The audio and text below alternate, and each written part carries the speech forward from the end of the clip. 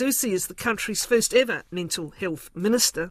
The National MP has also had lived experience of anxiety and depression as a younger man and went on to train and work in the sector both here and in the UK. He takes on the portfolio as demand for mental health services continues to grow. Our youth suicide rate is the second worst in the developed world, and access to care for many is very limited. Couple this with a sector crying out for workforce: psychiatrists, psychologists, nurses, counsellors, and just about every other category of allied staff. And yet, since 2019, the previous government poured $2 billion into mental health. So how is the new minister going to tackle the myriad challenges before him? Kia ora, welcome, great to have you here. Good morning, thank you for the opportunity to be here. You lobbied the former National Health Minister, Bill English, that's going back a ways, for a standalone health minister. Yeah. You're now it. Why is it needed? Yeah, look, hey, does that feel some time ago now? But the reality was, I was always of the view early on that mental health was a poor second cousin to physical health, and I saw that through my own professional career in mental health. And I just think, irrespective of the colour of a health minister, whatever government, they're going to have so much on their plate. And I was always of the view that mental health would slip off. And I thought it was about time that we had someone dedicated that focused on the issues, had the ability to think about mental health in some detail. And when I had looked around the world, some countries had moved to the model of a separate mental health ministry. I didn't think we needed another ministry, and in fact, those countries, it didn't really look as though it worked. I was really impressed with what Australia did under Scott Morrison. He appointed at a federal level their first mental health minister. And it's called a standalone mental health minister. And the reason being is it's located within health, but it acknowledges that mental health is wider than just health. So what are we doing about better mental health in the corrections department, within police, within education, within social services and housing? So there's a real ability to go across the government departments and really join it up to make a coherent all-of-government strategy. Where does your budget sit, though? So I'm going to have responsibility for the ring-fence mental health and addiction funding that is about $2.5 billion a year, and then I will be working in partnership with the ministers in the other government departments. So I've already identified, say, police, for example. We're looking at how we look at the co-response service. So I'll be working in partnership with those relevant ministers. And it's also a role of advocacy, where I can go to those ministers and say, you know, what are we doing in the space, and can we do better, and can I help support a better outcome in that space too, especially around the cabinet table. The co-response services where police would have a mental health practitioner with them when they go to what is frequently the main call out for them these days, an incident with a mental health component. Yeah, look, the reality is, and I think most people would agree, that when you call 111 with a physical health crisis, you get a health response. When you call 111 with a mental health crisis, you get a criminal justice response, the police. Quite often, they would admit they're not the best emergency service to go out either. So what we're looking at is I think we even need to go upstream one step further to the dispatch centre. You know, is it time to have a fourth option where you call up and it says police, fire, ambulance, mental health? So to start understanding what are the needs of that person who's calling up in mental distress a lot earlier, and then what is the best response? So if there is a risk to that individual and others, maybe it is primarily a police response. But actually, if there's less a risk, is it a co-response where the police and mental health professionals go out? Or maybe just the mental health professionals go out. And then the next step is, I think we need to think about where we take that person. Because taking someone in crisis or distress to an emergency department that's brightly lit, noisy, a lot of people round, is not always the best place as well. So there's actually going to be a piece of work, what I call, along that whole continuum of crisis, because I think we do it very poorly in New Zealand. Do we have a mental health crisis service, though? or is that St John's? Well, do we have a workforce to go out with the police or instead of the police? Yeah, well, at the moment, the Mental Health Crisis Service is by default the police. And if you look at the Metropolitan Police in the United Kingdom, they actually issued an instruction recently to say they will not now go to mental health call-outs because of the constraint it's putting on their resources. So thankfully we're not in that position in New Zealand, but we've got to acknowledge, and I hear with the police leadership in my area of Canterbury, they say 50% of their time is non-core business, and a high part of that is mental health distress call-outs. But what I see is a workforce that perhaps doesn't exist, because if it's the mental health workforce already working in the acute end, they're understaffed, they're under pressure. If it's the ambulance service, they probably are already doing some of this work themselves. So do we need a new workforce if this heavy police workload is to be picked up elsewhere? Well, that's the model we need to look at. So at the moment, there's been some pilots. There was one actually here in Wellington. I've read the academic evaluation of that pilot. It was quite successful because there's actually a bit of politics to this. It goes back to Bill English, which you referenced, in 2017 as the then Prime Minister, announcing a $100 million mental health social investment program, and a key component of that was $8 million to start the co-response service. The first thing the last government did in early 2018, after promising to transform the mental health system, is cancelled that project and reallocated the funding out of mental health. So police and mental health services have been calling for this for a long time, and it needs to be done. What you are raising is actually probably one of the key issues in mental health at the moment, the mental health workforce crisis. Yeah, it's the key issue in just about every public service at the moment. That's a fair point, general. but when you look at the history of what the last government tried to do in mental health, the reason it didn't work is because they didn't understand the structural issues. Okay, can we just pause and look at that? Okay. Because what they did do was put an eye-watering, it seemed to be, figure into mental health that everyone thought would be a game changer and ought to have been. Look, we heard from the former minister, and I don't want to make this all about the previous government, we heard from the former minister who seemed frustrated himself at what it took to get things done. Yes. But you just referenced the $2.5 billion ring-fenced for mental health. Yes. Is that in the budget the incoming government has inherited? And what is its future? Yeah, so that is the current baseline for mental health and addiction services. And so, as you said, the previous government announced $1.9 billion, which actually, to be frank, was a bit of a fudge, right? Because most Kiwis interpreted that there was $1.9 billion going into mental health and addiction services. When you actually look at the funding, there was a large chunk of that went into the state abuse inquiry. A large chunk of that went into housing. Other areas, look, you've just referenced they should be part of the picture. No, in but I know, health. but they were very well-intending programs. I'm not disagreeing with that. Yep. But actually, when you dig into the numbers, there was only $800 million for mental health services over a 4-year period. You're down to $200 million. Right. And all I'm trying to articulate is that expectations were raised, and in the end, it was a smaller amount of money. And a minister can very easy make announcements of money. And I could do Trust that me, quickly. All governments do it. I've watched politics long enough for good. that. But in mental health, if you do not have the workforce to open those new services, they're never going to eventuate, and that's what happened. We'll come to workforce, which is a massive challenge in all of health, and particularly in mental health. But that ring-fence baseline, will it continue? Of course it will, and it will increase year on year. And what I am very keen to do, as now the responsible minister who has the ability to deep dive, and in fact that's exactly what I'm doing at the moment, is go through that $2.5 million and understand utilisation rates, which basically is what return are we getting on that money, understand the prioritisation of it, and is there ability to do things better with that baseline as well as what extra we can do. What are the aspects of that program that you've got your eyes on? Let me give one example. Will you retain the mental health coaches brought into primary practice that package included? Yeah, look, so I'm looking at the Access and Choice program, which you're referencing.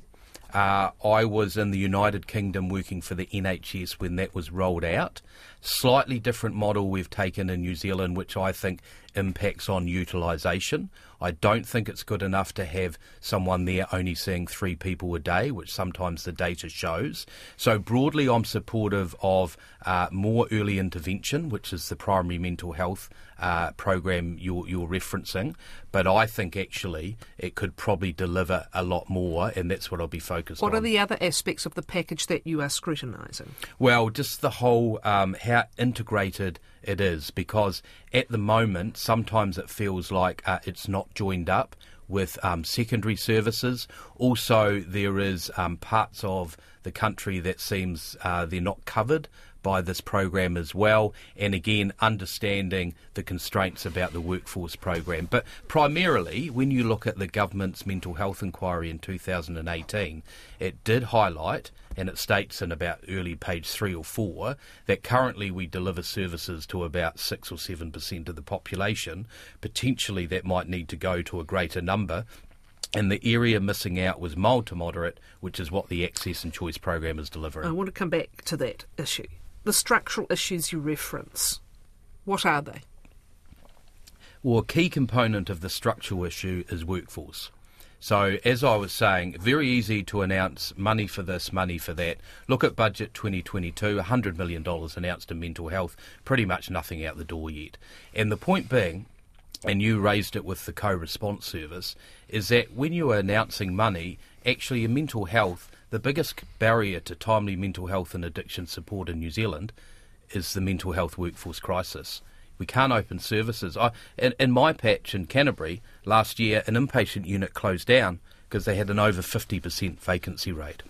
I was at Wellington Community Adolescent Services the other week. They've got a 50% vacancy rate. So the point being is that my view is that the previous government should have started with the workforce pipeline, and we would be in a very different position today. Okay. So that's why we're going to focus on that pipeline. Again, workforce pipelines are a 20-year issue for this country in health. However, to your point, psychiatry vacancies in Health New Zealand increased by 179% in the last 2 years, psychology by 104%, and mental health nursing about 124%. That's in the last 2 years. Yes. Figures you'll concur with. Yes, I think I probably published those figures. You probably published them. Yeah. The issue is, in a competitive international medical workforce market where we are struggling on every front going to compete, in professions that take 6, 7, 8, 9 years to qualify in some instances, where are you going to get this workforce and how? Yeah, and a very good question. I'd say there's 3 areas. The first thing we need to do is obviously retention and understand why people are leaving the profession. Well, working conditions and pay, yeah, and management capability or otherwise. Yeah. There's 3. And a key component I'm hearing is because of the growing vacancy rate, people are covering vacant roles, burn out, and they leave. So it's self-fulfilling. The second thing I'd say is around creating that pipeline. Quite rightly, we should train our own. And I agree, when you look at the totality of a clinical psychologist, maybe 6 years. But I'd actually challenge that and say something. What if I said to you it would only take 2 years to train a clinical psychologist? Well, what are you going to do? Are you going to retrain people, to quote the health minister, who are driving Uber at the moment, or what are you doing? Well, why I propose that is actually when you go through each discipline, the issues are different. So in psychology, we have enough people graduating in undergraduate psychology, right? The problem is when they go to do that 2-year clinical internship to graduate, there's very few places. So the funnel is big enough, but the constraint is the placements. What will you do about it? So we stood on a policy of doubling the number of psychology clinical placements? Yeah, of the placements. And again, this is the strength of this role, is that the actual constraint is outside of health. It's actually within tertiary education. I'm actually meeting with some universities this Friday specifically about this issue. And if we can open up that constraint, we will see more psychologists in 2 years. So my point being is we've got to get to the detail of every discipline. Every discipline is different. If you look at nursing, there's enough nurses going through. The problem with nursing is the attrition rate. They're dropping out. and it's more about financial support to keep them in that pipeline. Okay, wonderful idea to double the number of clinical positions. What about the supervision, the capability and the performance of some of our universities in those departments? Yeah, so what we're proposing is clinical internship hubs within Health New Zealand. You talk about the retention So they issues. don't go through the university route? They do, but for their placement they will be put in hubs. And the reason why this has a double value is part of the retention issue is giving existing staff clinical leadership pathways, and so they will go into the supervisory and the clinical oversight. So this internship hub model is working at the moment, and we're going to expand it within Health New Zealand. And then just, I wanted to pick up on the point around Can I make one migration. more point on this? Okay, Your sure. burnout rates, particularly in the public sector, which pertain absolutely to what happens to those interns, the quality of their supervision, the pressure they come under because they're part of the constraints in various parts of the institutions they're working for. Those burnout rates see a preposterous proportion of new clinical psychologists move into private practice within 3 years. They are lost to the public system. So you have got this challenge at every part.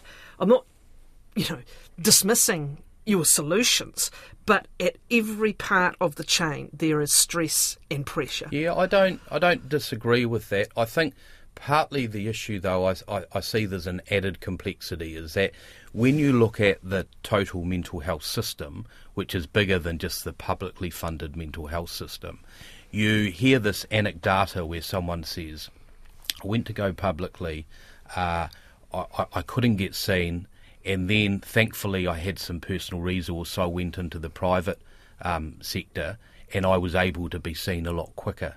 And what happens now is the calibration is that there's actually an incentivisation, I think, for people to shift into the private sector because of the demand. And part of that is we need to recalibrate that we ensure that the publicly funded mental health system is providing that level of access. The incentive is also to get away from burnout and poor management. I agree with that as well. Yeah. Okay, on the question of means and funds, let's just look at some of the initiatives that people are attempting and coming up against the block of, join the queue to put in your proposal to wait forever for funding that may go somewhere else.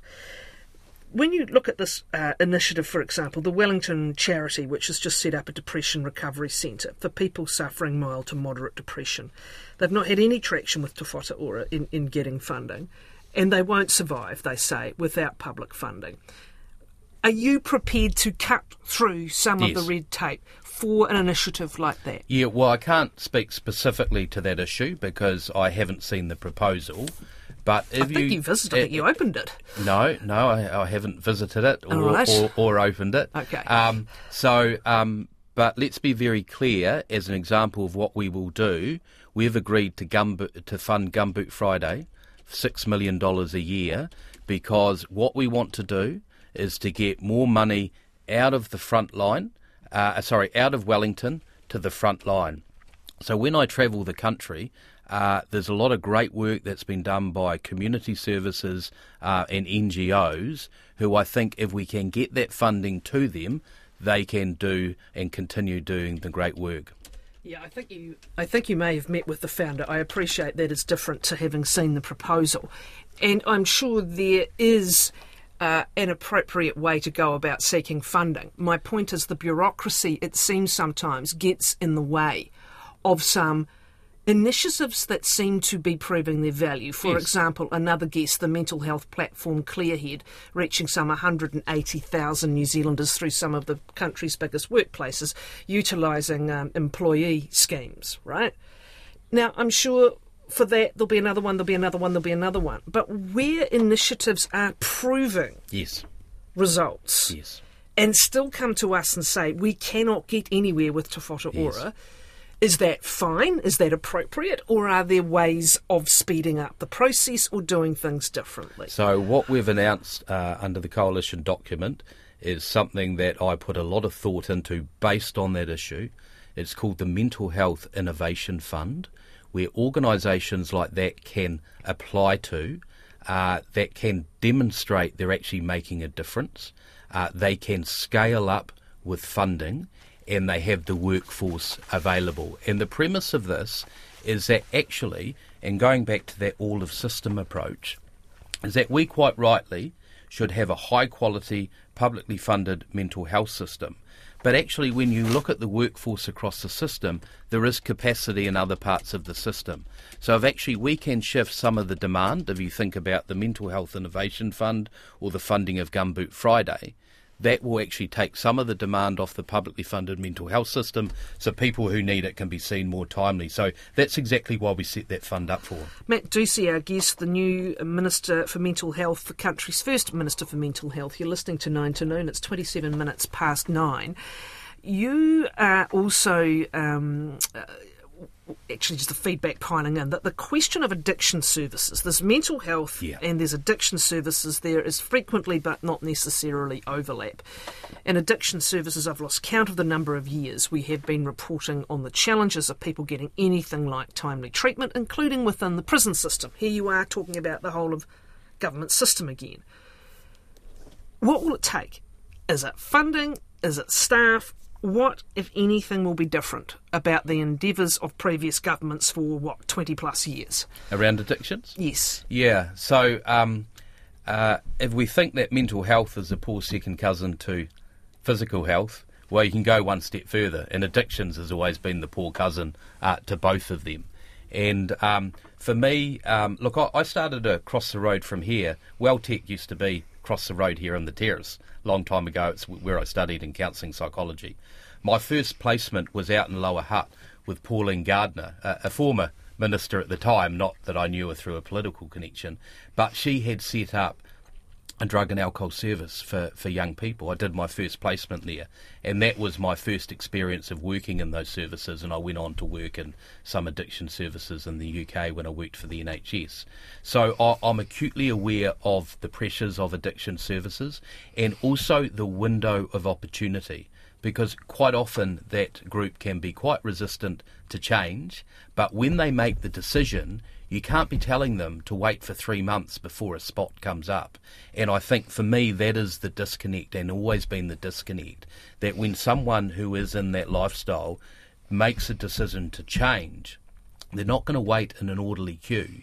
We actually need the ability for them to access some form of support to reinforce the change. And that's something that I'll be looking at as well. Yep, it'll be partly a funding issue, it'll be how that service has been delivered around engagement, and a workforce issue as well. But what I also would say too is an area I want to focus on is actually the overlap, where you get these dual diagnosis patients where mental health services say we can't work with them because of the drug and alcohol use, and the drug and alcohol services say we can't work with them because of the mental health issues. So, are they physically in very different spaces often?